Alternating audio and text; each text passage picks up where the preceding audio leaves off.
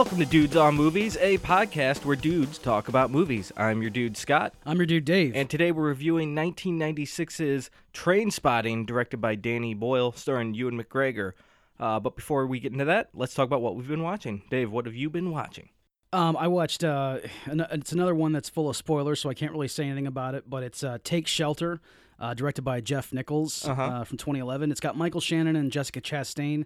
It's a really good movie about like mental illness and paranoia. Good cast. Yes. Oh, dude. Wow. Yeah. Awesome work that's done in this movie. So, but yeah, like I said, it's just to say anything about it other than just to give those kind of umbrella terms about it would be to give it away. So, but everybody should see it. It's a good movie. Okay, I think most movies you recommend now are I know.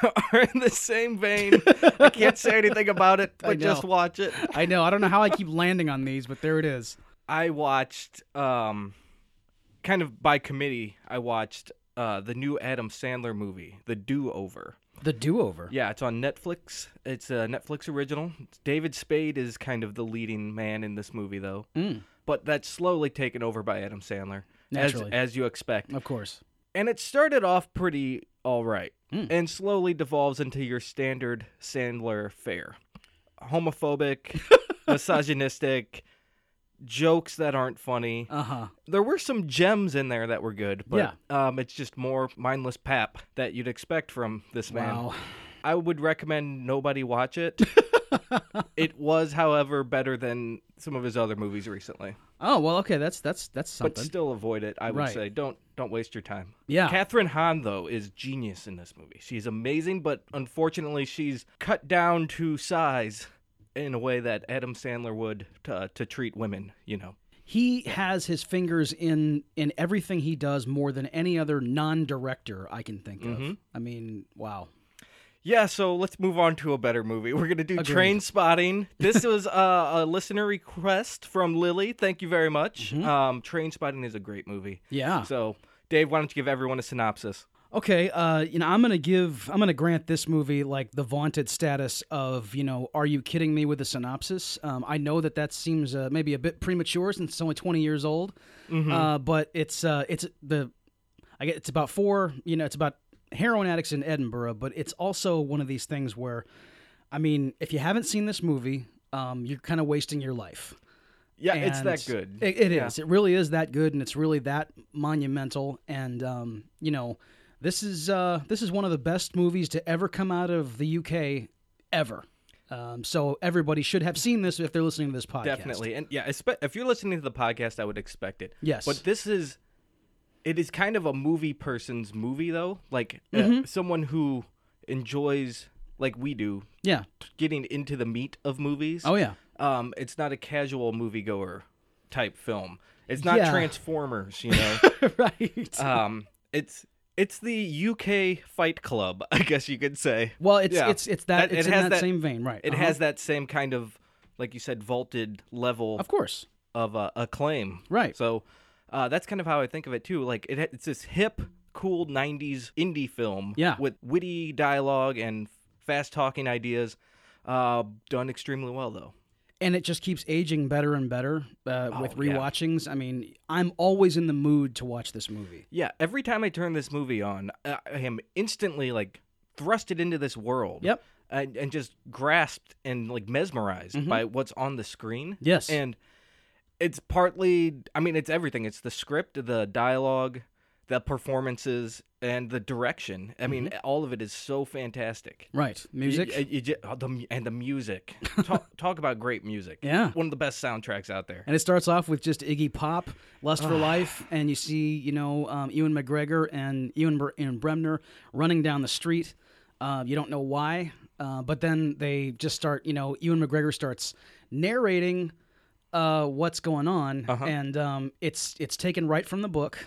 And by the way, we should say that this movie is based on the Irvine Welsh novel from 1993, which was a non-linear episodic novel. It was originally published in magazines as like mini stories, right? And eventually he compiled it into a novel, which was a huge success. Yes, and John Hodge, the screenwriter, was able to cobble that stuff together and put it into a like a coherent film. Yeah. And also while retaining all of the kind of the electricity and great dialogue from the book. It's kind of a pretty great adaptation achievement, really. And knowing that while watching the movie about how the story originally came together, you can see it in the film because it is kind of these like loosely related events just keep happening with these group of friends. You know, they're all mates and they're going through life together as heroin addicts, except for Begbie, who's not into heroin, but he's far worse than any of the ones who are using this drug. Certainly. But the movie, really, you don't really...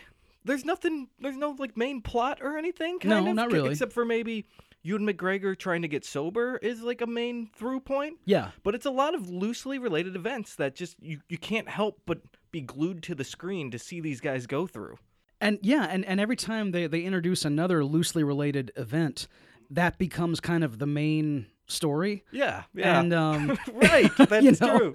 Like there's the moment kind of early on when they're all sitting in the pub and Begbie is telling that story about like he's telling a fake story about the pool, about playing pool, talking about how great he was in this tournament, and you get a freeze frame on Begbie flinging his glass behind him after he's taken another swallow, and then it goes to more of Ewan McGregor's narration talking about like that was Begbie's story, or at least that was his version. And then we go to Tommy's apartment where Tommy tells the real story. Yes. Turns out Begbie was playing like crap, and he almost killed somebody for like opening a bag of chips. Yep.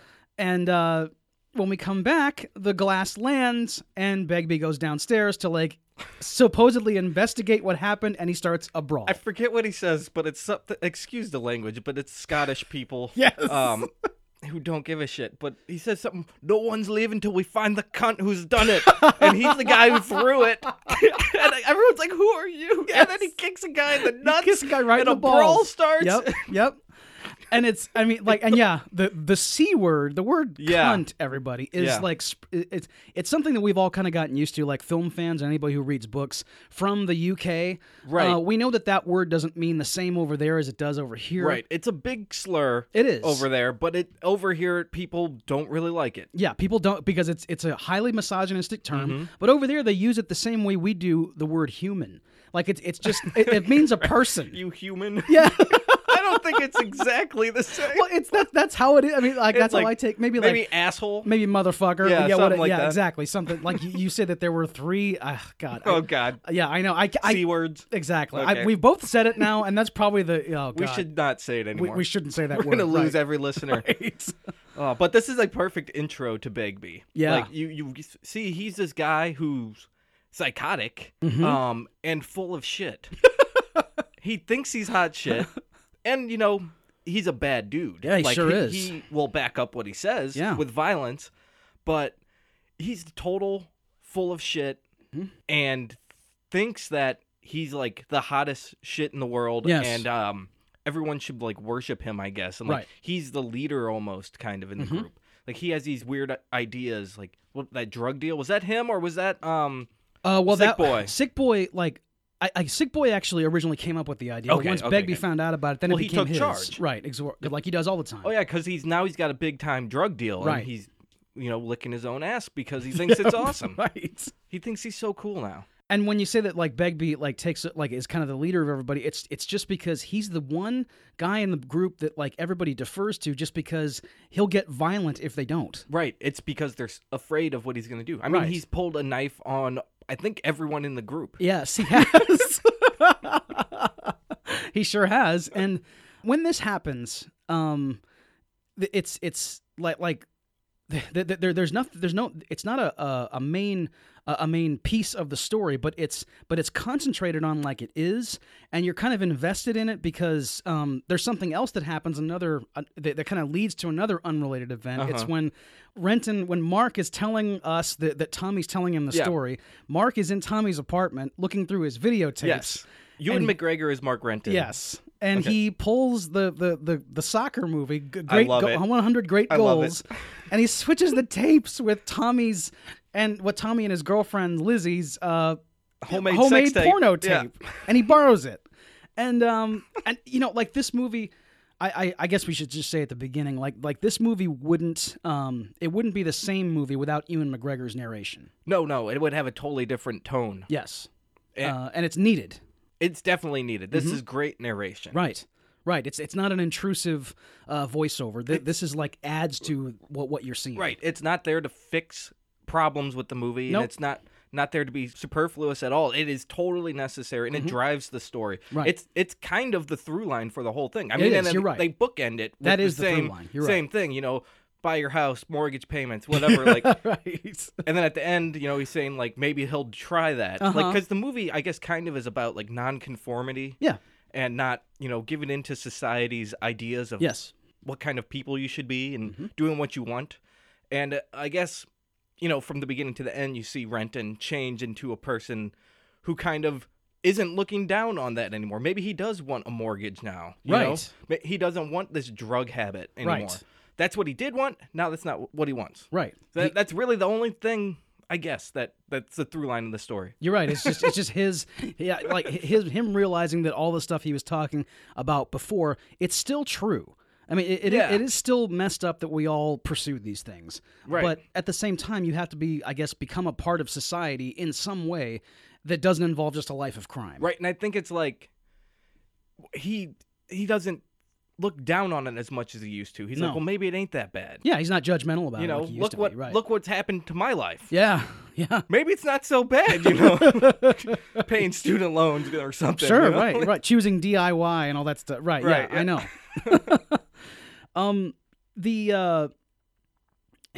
I guess really after the whole one thing I loved, it was a scene that was kind of toward the beginning of the movie, was when they're all in the club and they're all like trying to kick heroin at the time. Ewan McGregor is doing the voiceover, and he's talking about like how he had his sex drive went away because of the heroin and everything. But in the back of the club, Tommy and Spud, that's Ewan Bremner's character. Yeah. Tommy's played by Kevin McKidd. They're having this conversation.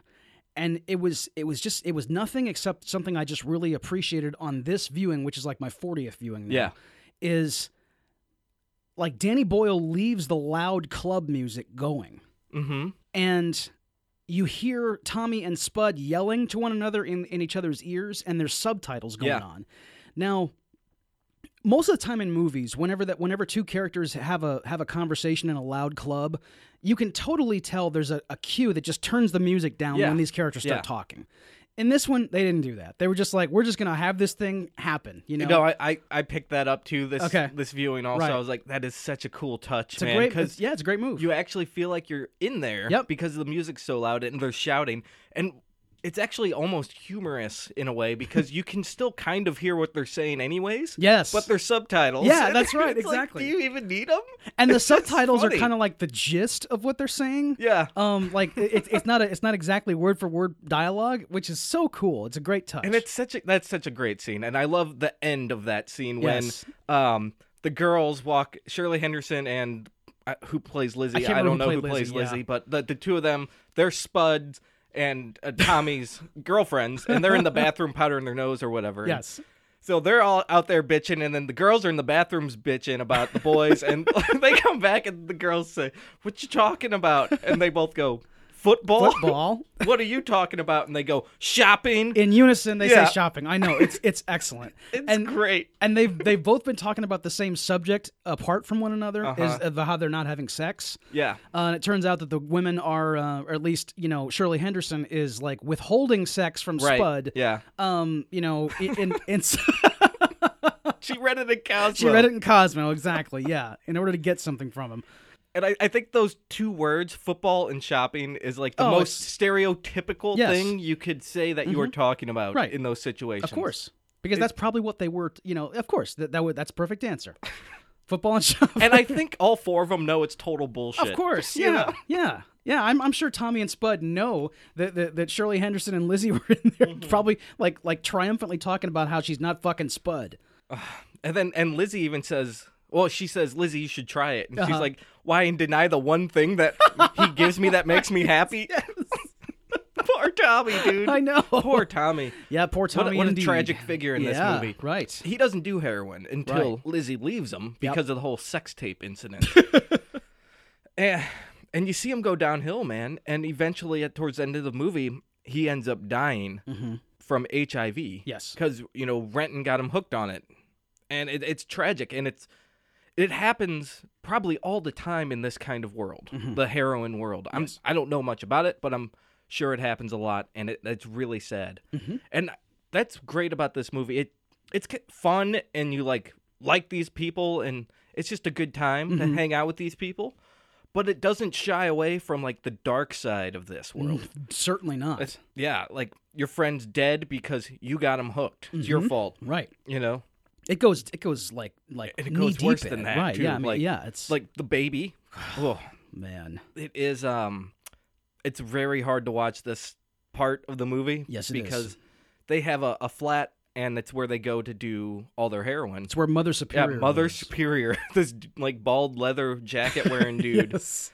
They call him that because of the length of time he's been doing it. He's Yeah. like the cardinal of the, exactly. like the whole operation. Like, he's been a heroin addict for like 40 years apparently, and they all congregated at his house to like get heroin, and there's a woman that lives there who has a baby, who has an infant daughter, 1-year-old maybe at the most. Yeah, you see her crawling around, and like it's a disgusting place, full of drugs and everything, and she eventually, this baby, just out of nowhere, like in the movie, succumbs to like I guess death by neglect. Yeah, and you see this grayed corpse in the bassinet. It's been there a while. Yeah. Like a month. Yep. And it's a terrible thing to see. Yeah. But it's stuff that happens in this world. Right. And I'm sure, what's the guy, Irvine Welsh. Yeah, he was involved in this. It's semi-autobiographical, this stuff. Right. So I don't know if he experienced something like this, but I'm sure it's happened. Of course. A lot. And Danny Boyle, I guess it's not just him, but whoever adapted the story. John Hodge. Yeah. The two of them together make this part of the script, the way they do it on the screen is just phenomenal, because they show the baby multiple times just crawling around before this happens. And the baby looks happy. Yeah. And nourished. It looks clean and happy. Right. And crawling around, passed out drug addicts. Yes. But the baby's fine. Yep. And you're thinking, what the hell is this baby doing here, man? And eventually, it just goes to that scene, and the baby's in the bassinet, completely dead. And I think the way that it's portrayed is that's what the mother was thinking about the child. Yes. Like, this baby's fine. Like, Yes. the baby's happy crawling around. It's fine. And then one day she snaps out of it, a month later. Right. Oh, the baby's fucking dead, man. It's so gross. You're right, because I hadn't even thought about that until just now, that you don't see the baby deteriorate. It's healthy. It's instant in one scene, and then the next, it's been dead for a month. That is it stops the movie.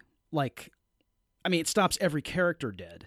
Yeah, they all gather around the crib there. Allison is screaming her head off, like not knowing what to do. And they never reveal who the father is up until that point, when you find out that you kind of know it's Sick Boy, because of an earlier scene where they were right. He was talking to her about Sean Connery while he was cooking up. That's Sick Boy. Johnny Lee Miller's character's main thing is he knows everything about Sean Connery, right? And he talks about him any chance he gets. But when Sick Boy is standing over the crib and actually breaks down, he's the only of the males that cries, and he cries really hard. Yeah. And Mark Renton says it over the narration in the ensuing scene, is that this is what has changed Sick Boy. Something died in him, too. He was never the same after that. Right. And going to a more like positive subject, okay, I guess. Yes, right. His obsession with Sean Connery is just hilarious. It is. He knows every single thing about him. Yeah. And it seems like half of it he's making up too, though. He just thinks he's like the authority on Sean Connery. Well, the one that he's definitely like, when he's talking about making up, is the speech he gives. They're playing another Iggy Pop song, I think it is, Nightclubbin', and it's kind of a montage where you see various things happening, and Sick Boy is putting a suit on and explaining why it's unbelievable that Pussy Galore is kind of the epitome of femininity. Yeah. I love all these sick boy rants, but I think that this one is definitely more just he's not talking about movies at this point. He's giving his own opinions. He's sprinkling his own thoughts about what's going on, because he's saying that like if he says if she'd shagged one punter from Edinburgh, she'd shagged a lot of us. It's such something that only a heroin act would come up with. Yeah. You know. Yeah. I like when Renton questions him about how he's deteriorated in modern times. Yeah. Well, up through the early 90s, you know? Yes. And he's like, well, what about the Untouchables? He's like, fuck the Academy. I don't rate that at all. Yeah. And he even the really smart thing he says in that rant is when he says that he starts it off with like that the name of the rose is just a blip on an otherwise downward trajectory. Right. It's like, yeah, I guess it is. I guess the 80s and 90s did suck for Sean Connery, and that the name of the rose was it. You know, he's right. Sick Boy's right about that, that's for sure. So I've mentioned like the filmmaking part of this, and like a lot of the cool stuff in this movie is the camera tricks they're doing with like moving rooms and the toilet dive. Like that is awesome. Yeah. That's a. Let's talk about the toilet dive. Yeah, let's do it, man. He's got Renton, Ewan McGregor, has some suppositories in his suppository, and he's trying to get off the junk, and he says it makes you constipated, and now he has to go. So now he has to go really bad. So he goes into a public bathroom, and when he closes the door, it says bathroom, and then words appear. It says worst toilet. Worst toilet in Scotland. Worst toilet in Scotland. Yeah. And he goes in. It's disgusting. It looks like the set of Saw. Yes. And he goes, man. When you're desperate, you gotta go. You know. And he loses his suppositories. So, being the drug addict that he is, goes diving for it, and he quite literally gets sucked into the toilet. And it's amazing that they portray it this way. He's like diving in these pristine ocean waters. Yes. With the sun gleaming in above him, and he finds the suppositories at the bottom. And it's like glory, man. He's like found the buried treasure. But really, he's digging through a shit-covered toilet, man. Because in his addled mind, this is what that moment is. Yeah. And he yells, yes, a fucking godsend. And while he's underwater. So he's gurgling this. Yeah. And yeah, like we know what actually this is. He's digging in a toilet that hasn't been flushed in 30 years. Right. And he breaks the handle when he tries to flush it because it's just that shitty. I mean, and when he does emerge from the toilet, you know, he quite literally comes out of the toilet and he's covered in filth. We know that this whole thing we just watched was a surreal, like, kind of representation of an addict going through a toilet. Right. But when he arrives back at his flat, his clothes are covered in water. Soaking wet. Yes. And I think maybe that's just, you know, that's probably just Danny Boyle messing with us. It could be. I actually wrote that down. I wanted to ask you what you thought about that. Okay. So I'm glad you brought it up. Yes. I take that as just that's something we're putting in here, and, you know, leave it up to everybody to figure out. Mm-hmm. Definitely. Right. So I guess briefly we can talk about, because there's the sequel coming out, and that's kind of why we are doing this movie. Yeah. So the sequel is a book that was written about 10 years ago, I think. Called Porno? Yeah, it was written in 2002, actually. Okay. Yeah. Have you read any of the books? I have read the first book. I've not read Porno, and I've not read the prequel. Oh, there's a prequel. Yeah, the prequel was done in 2012. I can't remember the title off the top of my head. Okay. But yeah, it's I'm anxious to read the prequel and Porno. Yeah, and now that they're making a film version of Porno. Yeah. With all the original cast, by the way. T2. Yeah, T2, exactly. That's what it's called on IMDb. I don't know how I feel about it. I mean, it's like you take a classic and try to make a sequel. Like, that's usually not a good thing. But from everything I've heard about this movie, the script is amazing. Ewan McGregor has said it himself. Danny Boyle's saying it. Everybody, it's the original screenwriter too, isn't it? Yeah, it's John Hodge. So I'm excited to see what happens. I mean, if everybody signed on, if they're able to get everybody back, it's got to be worth something. Everyone. I mean, 20 years later. Mm-hmm. And everybody's willing to come back and do this. I mean, and they're all busy actors. I mean, like this. Everyone's career has taken off. Exactly. That's for sure. Everyone's doing stuff. Mm-hmm. So yeah, if they can get everybody back, this must be worth seeing. I'm gonna see it. Oh hell yeah, I'm seeing it. Yeah. I think we should also talk about the other kind of like, I guess, like big sequence in the movie is after Renton and Spud they get like sort of captured by the police for burgling a store. Yeah. And like Spud goes to jail and Renton is like, told we're going to put you on the methadone program. Right. And you have to get a job. Well, he of course, screws that up and goes to Mother Superior's, takes a big shot and like overdoses to Lou Reed. Right. And as you do, of course, like you that's what everybody does, Yep, and again, the camera tricks here are great. Yep, he sinks into the floor. He sinks into the ground, and the camera has carpet on the sides. That's of it. right. Mm-hmm. Yeah, like it's he's a great buried effect. into the ground. And then throughout the rest of the sequence, whenever you see it from Renton's point of view, the carpet is still there. It's like you're watching it in widescreen, or Yeah. And then his parents finally take him home, and they lock him in a room, and he's going to kick heroin cold turkey. Yep. And that's when he starts having these, terrifying hallucinations. And throughout all of the hallucinations, everything, all the visitors into his room that are imaginary, the baby that died earlier is crawling along the ceiling. Mm-hmm. It's probably the most famous sequence in the movie. I don't know if it is my favorite, but it is one of my favorite scenes in the movie. Yeah, sequences. Right. And it's definitely the one most, most referenced, I would say. But like I said, I've seen this movie. I don't know how many times I've seen this movie. And that scene, when that baby has the exorcist head spin around, I still can't watch it. I actually still like kind of wince and turn away a little bit when it falls off the ceiling and and it's the camera falls right into you in space. You're like, oh, dude. Oh, it's so messed up.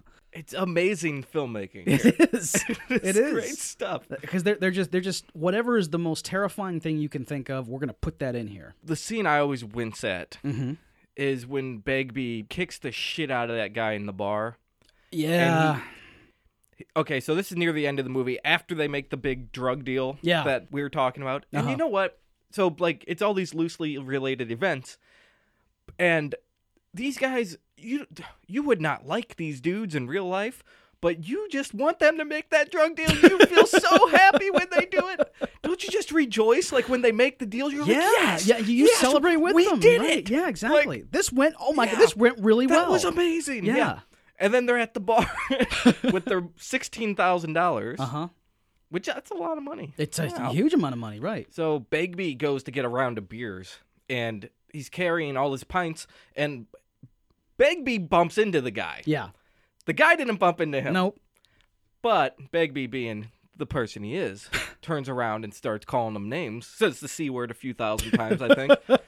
And the guy takes the blame. Says, I'm sorry, I'll buy you more beer. And then Begbie just isn't having it. And he takes one of the glasses of beer, one of the pints, and shoves it into the mouth of this dude. Cuts his face wide open, then starts kicking him in the face while he's on the ground. And it is disgusting. Yep. You see blood flying everywhere. Right. It's pretty gruesome.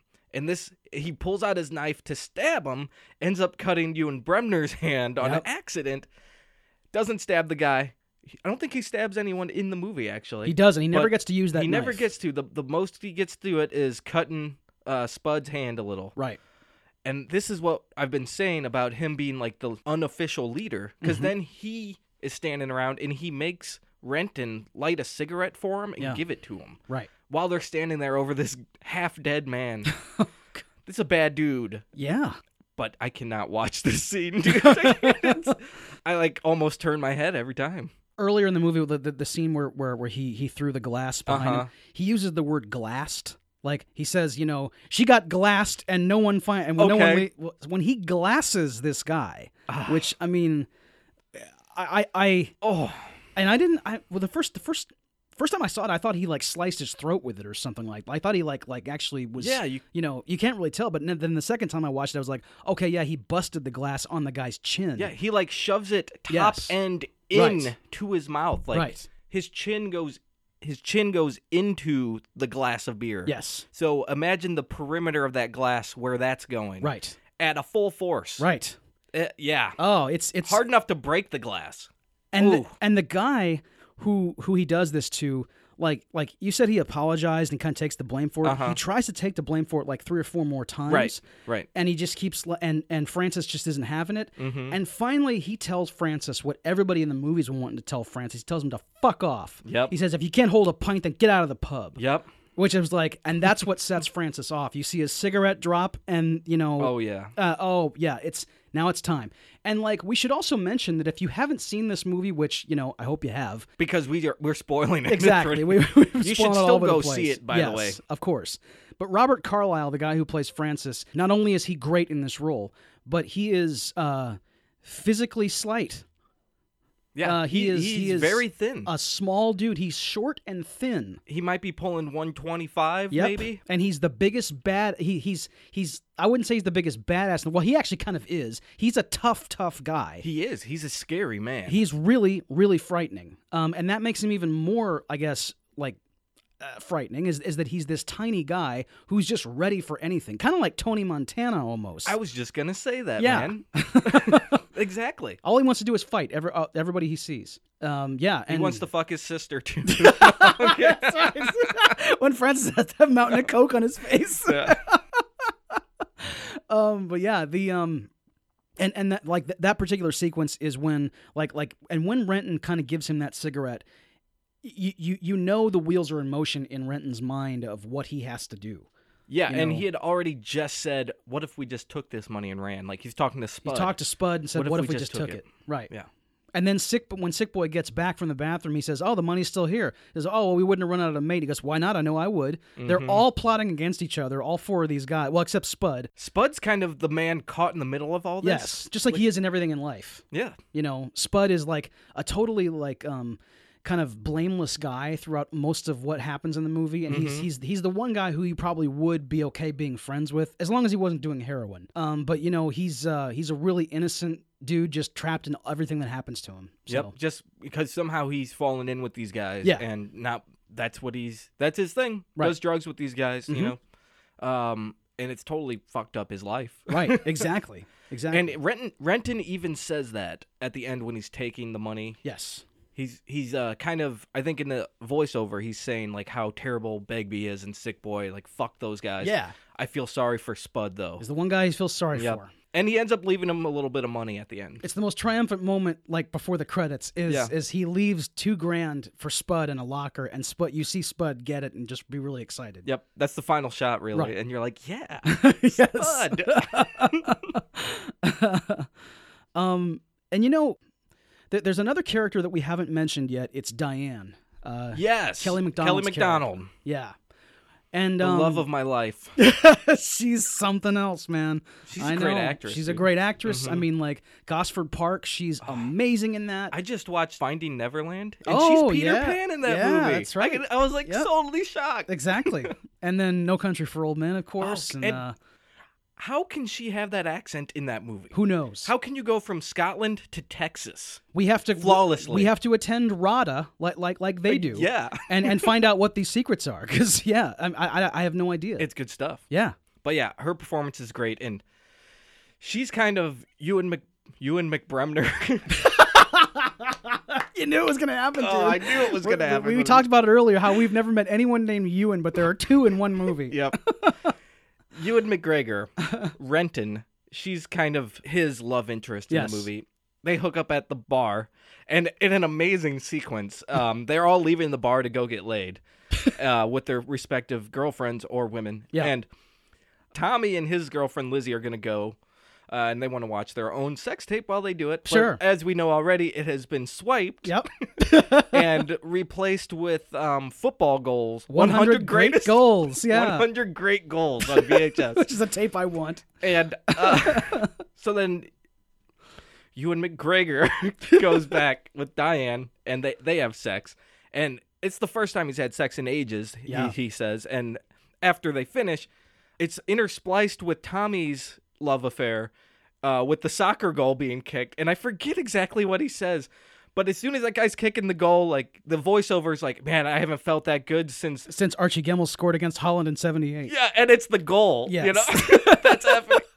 It's so brilliant. It is so brilliant. And then as You had it. You got it. Yeah, I knew it, right? As Renton is like, now he's sweaty and spent on the bed. Diane, Kelly MacDonald, like dismounts him and immediately puts her dress back on, picks up all his clothes and shoves him forcefully out of her room and says, now sleep on the sofa in the hall. He doesn't understand what's going on until he wakes up the next morning and finds out that Diane is actually about, like 15 years old. Yeah. Not good for Not him. good. No. And He even says, you know what happens to guys like me in jail? They cut off your nuts and flush them. which is, like usually people say they rape you in prison, but he says they cut off your balls and flush them down the fucking toilet, which is about the best thing I've ever heard for like something that happens in prison. I mean, good God, I hope it's not that bad. She's trying to hold his hand while they're walking. He's like, stop it. And she knows what she's doing. Of course. She's fucking with him. Yes. And my favorite Diane moment happens after he gets clean and comes to his house, like comes to his flat, and she starts lecturing him about life, telling him he's not getting any younger. And she says, you can't just lie here all day smoking hash and dreaming about Ziggy Pop. Ziggy Pop, yeah. He says it's Iggy Pop, and she says my favorite line. He goes, whatever, the guy's dead anyway. And he's like, he's not dead. Another Iggy Pop thing in this movie that I love, I picked it up this time, is when Tommy and his girlfriend Lizzie hates that he likes Iggy Pop. And he had tickets to Iggy Pop, and she said, it's Iggy or me. And Spud asked him, well, what are you going to do? He's like, I already paid for the tickets. And then when they're at Tommy's apartment getting ready to shag, there's an Iggy Pop poster like in the background, like right behind him. There's nothing else in the frame except those two people and Iggy Pop. Yep. And you see it later too when his apartment has kind of gone to seed after he's gotten sick. And you see it, I think it's behind the kitten. Oh yeah. The kitten is sitting there in front of the flat soccer ball and there's a picture of Iggy Pop. And the kitten was okay. And the kitten was fine. They had to make babies can die. Exactly. But yes. animals? No way. Yes. And I guess like the only other thing to really mention, the thing that I wanted to mention too was that this is actually this film was the second adaptation of Irvine Welsh's original novel. There had been a stage play. Oh yes. And Ewan Bremner had played Renton. Oh really? Yeah. Wow. Which would have been swapping out the Ewans. Yes.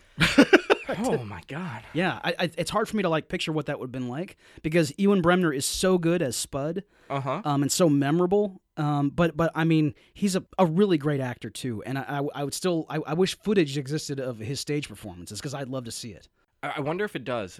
Yeah, I bet there's something. There has to be something. But right. dude, I did not know that. That is quite a little nugget of information right there. Right. Holy shit. Yep. Awesome, dude. Anything else you want to talk about with this movie real quick before we wrap it up? Yeah, I guess just that if you like Mike Leigh, many of his stable are in this movie. A lot of them. Yep. Spud. Yep. Ewan Bremner. He was in Naked. Tommy and Shirley Henderson. Shirley Henderson. Gale. Yep. They're both in Topsy Turvy. Correct. And Shirley Henderson is amazing in that movie. That's my favorite performance in the movie. I know. Oh, yeah, me too. Yeah, Shirley Henderson. Topsy Turvy is she shines in that movie. No doubt. It really is the best thing I've ever seen her do. Right. It's great. I guess, is there anything else now? I can't think of anything else that we haven't covered. Yeah. Okay. Well, Dave, would you recommend this movie? Sure. Yeah. Yeah. See Trainspotting, everybody. Me too. I'm not going to explain why. Right. You already know. I mean, everybody. Look, I've figured out how many times I've said if you're listening to this podcast on this podcast. It's quite a few. It's quite a few. I've said it. I'm gonna say it again. I guess if you're listening to this, obviously you've seen this movie, or you better be seeing this movie pretty directly. Or else you're missing out on something great. It's on Netflix Instant. Yep. You have no excuse now. Not at all. Unless you don't have Netflix, but there's got to be a video store nearby. You get Tommy and Lizzie Volume 1 and Trainspotting, and you'll be set. 100 Great Goals, all of it, man. Yes, dude. Oh man, so yeah. that about wraps up the show. If you like what you heard, please subscribe to our show in iTunes, rate it, review it, and most of all, share it with all your other dudes, because more dudes means the dudes can keep doing the dude thing. That's here. right. Also, you can go to dudesonmovies.com and just find anything you need right there. We are also on Facebook. Just look for us there, and just go to Dudes on Movies on Facebook, and we'll come right up. We also have an email address, dudesonmovies@gmail.com. Drop us a line about movies. Yes, definitely. And this, as we said earlier, it's Dudes on Demand month. June is Dudes on Demand month. So you still have some time to get requests in. Spots are filling up. We're almost done here, folks. But we have 4 more episodes after this. And next week's episode is 1989's No Holds Barred, directed by Thomas J. Wright, and it stars Hulk Hogan. This comes from our buddy Adrian, actually. So thanks for the request, and we're really looking forward to this one, man. It's going to be fun, yep. So, I'm your dude, Scott. I'm your dude, Dave. Thanks for listening. We'll see you next time.